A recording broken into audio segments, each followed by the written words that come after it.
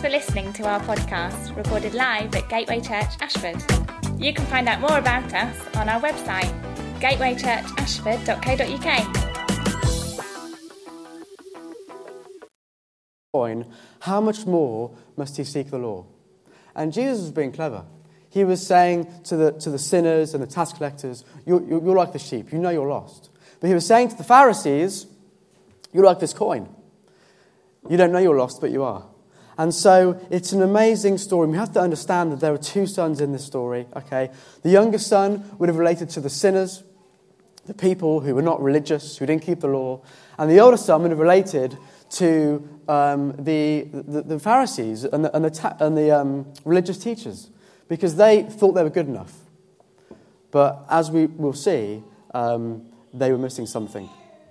And what's great about the parable, it really, this morning, it will give us an opportunity to take a look at our own spiritual temperature, as it were. How do we relate to God's love and to his grace? Do we use it for our own ends? Or do we not use it at all and try and work for his love? Because we can both, I think, relate to both brothers. And so we have one son who was worldly focused, and we have one son who is work focused. We have one son who demands God's grace for license, and the other one who tries to earn it through legalism. So Rachel is going to read the parable and kick us off. So just bear with me, because it's a longer parable than last week's one. And I'm going to read from the Passion Translation, which hopefully should appear on the screen. And it's interesting. It's normally called the prodigal son, but in this translation, it's called the loving father, which is sort of what we're going to focus on a bit today. So I'll just fire away. Then Jesus said, once there was a father with two sons. The younger son came to his father and said, Father, don't you think it's time to give me the share of your estate that belongs to me? So the father went ahead and distributed among the two sons their inheritance. Shortly afterward, the younger son packed up all his belongings and travelled off to see the world. He journeyed to a far-off land where he soon wasted all he was given in a binge of extravagant and reckless living. With everything spent and nothing left, he grew hungry, for there was a severe famine in that land. So he begged a farmer in that country to hire him. The farmer hired him and sent him out to feed the pigs. The son was so famished he was willing to even eat the slop given to the pigs, because no one would feed him a thing.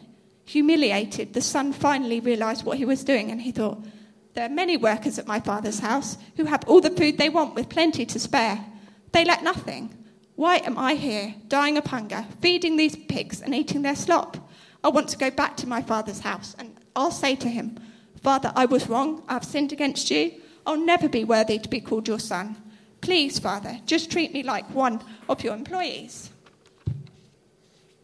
So the young son set off for home. From a long distance away, his father saw him coming, dressed as a beggar, and great compassion swelled up in his heart for his son, who was returning home. So the father raced out to meet him. He swept him up in his arms, hugged him dearly, and kissed him over and over with tender love. Then the son said, Father, I was wrong. I have sinned against you. I could never deserve to be called your son. Just let me be. The father interrupted and said, Son, you're home now. Turning to his servants, the father said, Quick, bring me the best robe, my very own robe, and I'll place it on his shoulders. Bring the ring, the seal of sonship, and I'll put it on his finger. And bring out the best shoes you can find for my son. Let's prepare a great feast and celebrate. For this beloved son of mine was once dead, but now he's alive again. Once he was lost, but now he is found. And everyone celebrated with overflowing joy. Now the older son was out working in the field when his brother returned. And as he approached the house, he heard the music of celebration and dancing. So he called over one of the servants and asked, What's going on? The servant replied, It's your younger brother. He returned home, and your father is throwing a party to celebrate his homecoming. The older son became angry and refused to go in and celebrate. So his father came out and pleaded with him, Come and enjoy the feast with us. The son said, Father, listen. How many years have I been working like a slave for you, performing every duty you've asked as a faithful son? I've never once disobeyed you, but you've never thrown a party for me because of my faithfulness. Never once have you given me a goat that I could feast on and celebrate with my friends like he's doing now. But look at this son of yours. He comes back after wasting your wealth on prostitutes and reckless living, and here you are, throwing a great feast to celebrate for him." The father said, "My son, you are always with me by my side. Everything I have is yours to enjoy. It's only right to celebrate like this and be overjoyed, because this brother of yours was once dead and gone, but now he is alive and back with us again. He was lost, but now he is found." So let's just break it down a bit. So the story begins with a young man who wants to break away from the nest, be his own man, be his own boss, do what he wants, go where he wants, and probably thought, well, I'm only young once. And as he approaches his father, he basically says this: "I wish you were dead. The best case scenario for my life would be that you were dead. And it's a bit awkward, Dad, that you're still alive because you have a lot of wealth. And I know that a third of that inheritance will go to me. The oldest son would normally have 2/3 of the inheritance. And I'd really like that money. And since you're alive, I can't have it. So I regret the fact that you're alive. I wish you were dead. I love your wealth more than I love you. In fact, I'd like to take all of my inheritance and leave." So looking at this younger son's attitude, it would have been very rude. Even nowadays, probably would be classed as quite rude. But back in that culture, definitely would have been rude. And normally you'd wait for the inheritance until the father had passed away. But he demanded. He wasn't thinking of the father. He was thinking of himself. He had selfish motives. And sometimes, we can be the same towards God. We can want something from him for our own ends, as Simon's already mentioned. But it's amazing to see how the father responds in this situation. He doesn't question him. He doesn't reject what the son says. Actually, he just divides it all up straight away. He would have knowing his son, as all parents know what their children are like, he would have known his nature, probably what he was likely to do with that inheritance. And yet, he still gave it to him. And there's something in the Father's heart that just loves to give to us. He loves to lavish his grace. He gave his best to us in giving us his son. And that would be his most precious thing. And he gave that for us. And that's something that we can grasp today, that God just loves to give to us. And we should have that boldness to just come before him and ask for those things. And we carry on. So the younger son is actually initiating the breakdown of the solidarity of the family. The estate would have been what supported the family, and that was now being divided. Selling the estate for the father would have been more difficult, and to sell it quickly, he would have got less money, so it would have been a financial loss as well as the emotional loss of losing his son, because the son makes it clear that he wants the father to know that he's not coming back. He packs up all his belongings, it says. So he's making a statement to his father that, I'm off. I'm taking the money and I'm leaving. So he wasn't planning at this point to return to the father at all. So as I've already said, the younger son, he took hold of that inheritance, but as we know, he wasted it. And his motives were selfish. He wasn't thinking of the father, and he just wanted to do what he wanted to do. And then 2 disasters struck him simultaneously. He ran out of money, which was his own fault. And secondly, he ran into famine, which obviously wasn't his fault, but interesting that the famine happened to be in the land that he ended up in. And obviously he ended up in a desperate situation, and he ends up with the pigs, as we all know. And for a Jew, that would have been very at the lowest point, because pigs were seen as unclean. So for him to be working with the pigs, he was really in a bad place. And so he decides to go home and comes up with what could have been a common response of the day. Father, I've sinned against you. I'm no longer worthy to be your son. But then we see something in verse 20 of the parable where the father embraces the son. And I think we both believe that in that moment there was an embrace and that there was a change in that younger son's heart then. And he carries on, Father, I have sinned and I no longer am worthy to be called your son. And then it's interesting, we look at the father as he's saying this. As soon as he suggests, I'm no longer worthy to be called your son, the father interrupts him. It's like he doesn't want to hear that because to him, he's still his son. And he may have done things that he wouldn't necessarily agree with, but he's still his son. And so we look and between verse 22 and 24, we see the different things that the father does. So he says, servants, please fetch me my robe. It says in this translation, the father's robe. And the father said, fetch me. So he wanted to put it on his son. He wasn't asking the servants to do it. He wanted to do it. And so the father's robe could have represented acceptance back into the father's family, covering of his shame and all the past that he's been doing. And then secondly, we've got the ring. In the Passion Translation, it says about the seal of sonship, which again is interesting.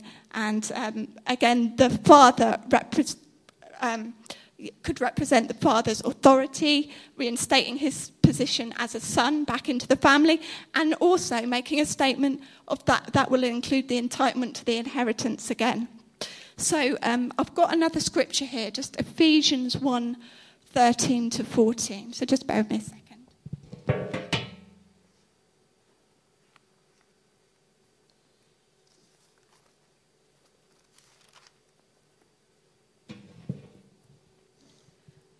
So this is what has happened to us, that when you believed, you were marked in him with a seal, the promised Holy Spirit, who is a deposit guaranteeing our inheritance until the redemption of those who are God's possession, to the praise of his glory.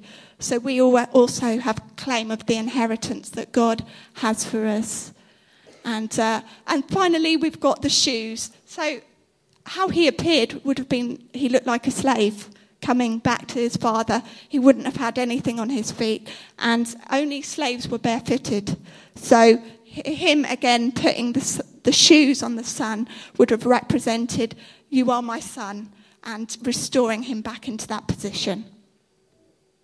Okay, all right.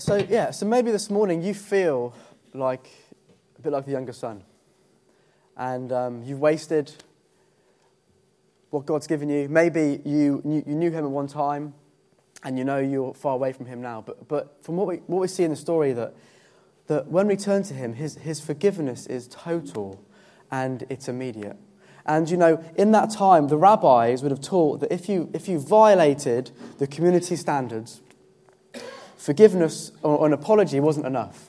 You had to basically make amends. And so this son, what it says in the NIV is that he was going to be a hired man. Now, that wasn't a servant. There's an important distinction, because a servant would have lived in the estate and would have had the security of the state. But the younger son wanted to go and work as a hired man, which essentially would have been a carpenter or a tradesman. And so what he was saying was, I'm going to go back and I am going to learn a trade, become an apprentice. I'm going to live in the village and I'm going to start to pay back my dad. And as soon as he came, what did the father do? He didn't want to know about, really, the apology. The most important thing was that there was restoration. And the amazing thing, and this is the scandalous thing, okay, that the father comes, and Rachel said, he puts on him the robes of sonship, and the inheritance is restored back to him. It's restored back. And maybe this morning you think that you've gone too far away from the Father. And it says in Romans, a book in the Bible, that where sin increases, and maybe you think your sin is just too big for God to deal with. It says where sin increases, God's favour increases all the more. And what that means is that the more sin there is in your life, the more entanglement, the more destruction you can see as a result of sin, the more favour there is to pull you out of that sin and to restore you and to bring back your inheritance. And that is just amazing. And the readers, when they would have heard this, it would have been scandalous. It would have been unheard of. Because the father, and remember, the culture in those days, the father, he wouldn't have run to the son. He would have expected the son to come to him, to have shown him respect. But that's not what we see in this story. The son can do no more than just come within reach, and the father runs to him. And it's amazing. And so maybe this morning you feel like the son, the younger son, will just know that God's favour on you is greater than any sin in your life. And that's a really powerful message. But you know what? The story doesn't end there. And we often call it the parable of the prodigal son. But as we said at the beginning, there are two sons and a loving father. So now we move our attention to the older son. And you know, he represents the diligent, the hard-working Christian. You know, you have to imagine that when the younger son left, he took a third of the estate. The older son had to pick up the pieces. He would have had to work extra hard because his younger son wasn't there. And also, there was less estate now to generate an income. And so you can imagine him having to work really hard, you know, understandably, probably being a bit resentful of the younger son. And after all those years of loyal labour, on any human level, you can probably see why when the younger son returns, he's resentful. But for all his goodness of the older son, for all his righteousness, there was something missing in him. And that was the father's heart. And you know, it's possible to leave the father without leaving the farm. And maybe for some of us this morning, we know that we have a theology of the father, but we don't have an experience of him.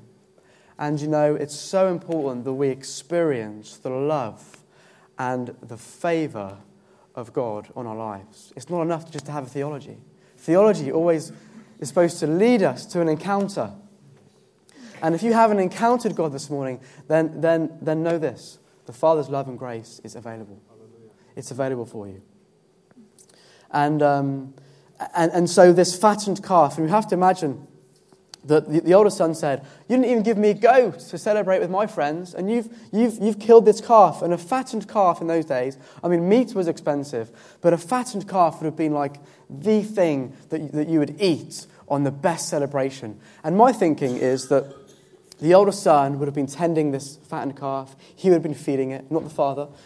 And he was thinking, do you know what? On the day that our estate is restored back to its former glory, I'm going to kill this calf and we're going to celebrate. And when the older son comes back and he sees the calf has been slaughtered, that he's been feeding, looking after, and to find out that there's a celebration because his younger son has come back, and you can understand, can't you? There's something in me that can understand that anger and resentment. But you see, the father hadn't connected, or the older son hadn't connected with the father's heart. And when we try and work hard, and we try and earn God's favour, it can lead to anger, resentment, bitterness, because we can see what we've done, and we can look at other people, and we can say, well, God's using that for them. He hasn't used me for that. That's not fair, because I've been working hard all these years as a good Christian to earn that position or that place. And what the father wanted the older son to know was, okay, son, my grace, my favour on your life has always been here. You've been trying to earn it so hard, you haven't had time to use what I've already given you. And so I think we can learn from that, that actually we don't need to earn a position with the Father. We already have a position. We don't work for favour. We work from a position of favour. It's very, very different. I think it's your go now, isn't it? Yeah, so it's interesting looking at this older son. He actually refuses to go into the celebration. And actually, in that culture, hospitality was a huge deal. And the son actually refusing to go into the feast would have been a humiliating rejection to the father and an embarrassment because, these sort of celebrations, the whole community, the villages, everyone in the village would have been invited and everyone would have come and their brother would have normally been expected to co-host this event. So the fact that he refused, I looked up the word refused as well. It means to decline to submit. So he actually declined to submit to the father. And again, that would have brought dishonour to the family. The father's love for both sons, although it appears different, it was the same. And the father goes out to plead with the son to join in. And he's just misunderstood the father's love for him. He had a slave mentality and not a son's. And he even ends up rejecting his own brother, saying, "This son of yours, there is no sign of forgiveness or love," because he hasn't received that love. He hasn't experienced that love that Simon's been talking about from the father. And so he then doesn't give out any love or forgiveness. We can be like that sometimes. God wants us to come to him as Father and ask of him. And just looking in John 14, verse 13 to 14, it says, "And I will do whatever you ask in my name, so that the Father may be glorified in the Son. You may ask for me for anything in my name, and I will do it." And that's what God wants us to remember as we come to him as Father. He wants to do it. He loves to give, as we've already seen earlier, to us. And he wants us to have that same boldness as we would asking our parents for something. He wants us to come in that same way. And this brother, he was convinced of his own goodness. He had grown bitter and allowed resentment to build up, which can come through what Simon's already shared about, of just serving. And if the heart's not right, then bitterness can just build up. And there's a scripture, I think, where Paul says, do not get weary in doing good. And God doesn't want us to get weary, but it's, again, using his grace in the right way. So this son was full of good works, but little faith or experience in the Father's love. And so the challenge today is, do we have a son or slave mentality? Do we see ourselves as a son with a loving father who wants the best for us? And in turn, because we have a relationship with him, we want to please him out of love? Or do we have a slave mentality, only serving the father out of duty and religious activity and not out of relationship? So I want you to imagine what would happen if the younger brother had encountered the older brother first. And this is the kind of thing that I thought about. So the older brother says this to the younger brother: "So you've come back. Things didn't work out, did they? Why, you've reaped what you've sown. Have you repented? It's going to take a lot to earn the Father's forgiveness, and don't expect any inheritance now you've wasted it all. I had to clear up your mess, work night and day, and just as things are getting back to normality, you show up. I think it's best for everyone if you quietly just go away, get yourself cleaned up, and come back when you have a job and can pay our Father back." And, thank God that didn't happen. And that doesn't happen, does it, when we come to the Father? And I think we can have a tendency, if we're honest, to be like both brothers.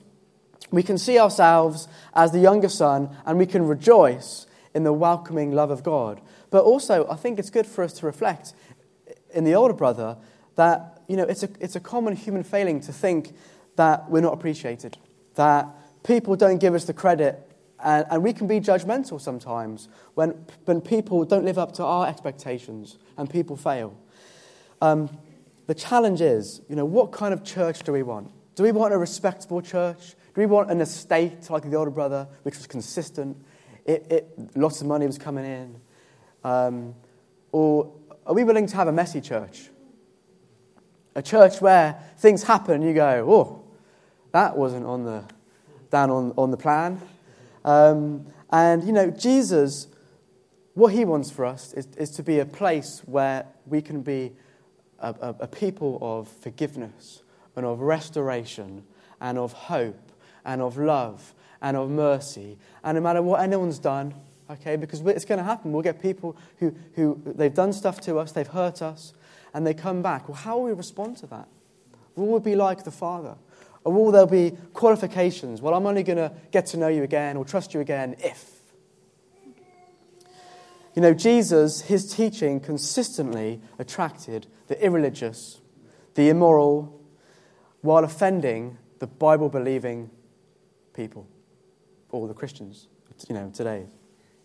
And do we tend to draw the conservative, moral people, or do we attract those people who are sort of licentious, liberated, or the broken and the people that really no one wants to know about? And it's a challenge, isn't it? It's a challenge to us. And I think it's your turn now, Rach, isn't it? So we're just going to have a look at the Father's love through the parable. So how does he show his love? So firstly, the Father let the younger son go. This would have been a selfless act on the Father's part because he would have wanted the son to stay home with him. And as we can see later on, he's desperate for the return of his son. So the fact that he just let his son go, that is the first step of him showing his love. And then the Father didn't appear to be offended by either son. Both did very offensive behaviour. And most people might have been offended by these things. If your child did it, you might be a bit offended, I don't know. But it's the Father shows his love and he doesn't get offended once through however they have behaved. And it says in 1 Corinthians 13 verse 5, tells us that love does not take offence and it's not resentful. And that is just God's love, isn't it? He doesn't take offence by what we do. His heart is just for us to be restored to him. The Father didn't judge his sons at any point, although I'm sure many people did. If they'd seen or heard about, I'm sure if it was a close-knit community, they would have heard, oh, he's gone away and, you know, he's taken all the money and he's living a godless life, you know, these things. And yet the Father did not show any judgment at all. In fact, the opposite. And it's a challenge for us as well if people behave in a way that we don't think is morally right, you know, that we love them with the Father's love and don't judge them. And so although repentance is necessary for us to come back to the Father and be in right relationship with the Father, that is not, from this parable, that is not God's heart, that most important thing. But for him, the Father is most interested in restoration with his children. And that's the same with God. He wants us to come back to him and to be restored, to have that communion and relationship with him. And repentance is just a vehicle that allows for that restoration to take place. So we need to know and experience the Father's love for ourselves so that we can love others with that same capacity that Christ first loved us. Okay, good. All right, so I just want to finish just with an illustration, which I hope is going to work, because it's in my head, but I don't think I might be able to explain it very well. But by God's grace, hopefully I will. Now, I've got a rucksack here, okay, and it's full of water bombs. Don't tell the kids, okay? Don't worry, I'm not going to chuck them at you. And, you know, what we see from this parable is that God's favour on our lives, okay? It says in I think 2 Timothy that we're called to live a holy life, okay, by his purpose and by his undeserved favour. And that favour was given to us before the beginning of time. Okay, so let's just get it. Before we'd done anything, before time even began, God's grace for us was on our lives, which is quite a profound thing. But so God's undeserved favour. So the word grace is where we get the word charity from. Okay, it means favour. It means joy, delight, undeserved kindness, undeserved gifts. And so we have that on our lives. And I'm just going to pick this up. Okay, so we have to know that God's favour is always on us, even if we don't necessarily feel it, okay? And think of the rucksack as our faith. So it says in Romans that we access God's grace by trusting in him. Okay? Now, who knows? In my pocket, I've got a cheque. Now, nothing's on it, but I'm not going to write out £1 million and give it to you, unfortunately for you, okay? Because I haven't got £1 million in my bank account. But I could write out £10 and give it to you because I know I have £10 in my bank account, okay? And what God wants us to know is that we have the unlimited favour on us. And you see, if we don't believe that his favour is on us, we're not going to use it, okay? Now, God's grace doesn't just end with us, does it? His favour in our lives. See, if grace comes to us, if God's favour comes to us and it ends with us, it didn't reach its purpose because it's to end with others, okay? And what God wants us to do is to know who we are in Christ, okay? And obviously, the past series, we've hopefully got an understanding, a revelation that we are seated with Christ in the heavenly places, and we have that rest of faith. We don't need to work for God's favour anymore, do we? Okay, but that doesn't mean we can sit on our backsides and just say, thank you, Lord, thank you, your favour's on me, thank you for giving me a job, thank you for giving me a car, thank you for my family, because on the shoulders of that, let's say, that faith, we have an active faith, okay, that calls us to go and take the favour that is on our lives and to go and get those water bombs, okay, out of our bag and to chuck them on people, basically, okay? Because the younger son, what did he do? He said, he knew who he was. He knew he was a son. And he said, God, give me what he demanded. He had an entitlement problem. And so what did he do? He used it for himself and ended with himself, and no one was blessed. The older son, well, what did he try and do? He tried to make his own water bottles, and he tried to put it into a bag that was already full. What's the point? Because you can't get anything into a full bag. And so he abused God's grace in the same way. What God wants us to do is to, by trusting in him, take out our gifts, okay? And we all have gifts, okay? Imagine that most of us will probably be employed, okay, that our boss always had undeserved favour on us, no matter what we did, no matter if we made a mistake. Do you think we would act differently? I think we would. I think we would start to think differently. I think we would start to take more risks. I think we would start to see possibilities that weren't there before because we know no matter what we do, our boss we're always going to have his favour.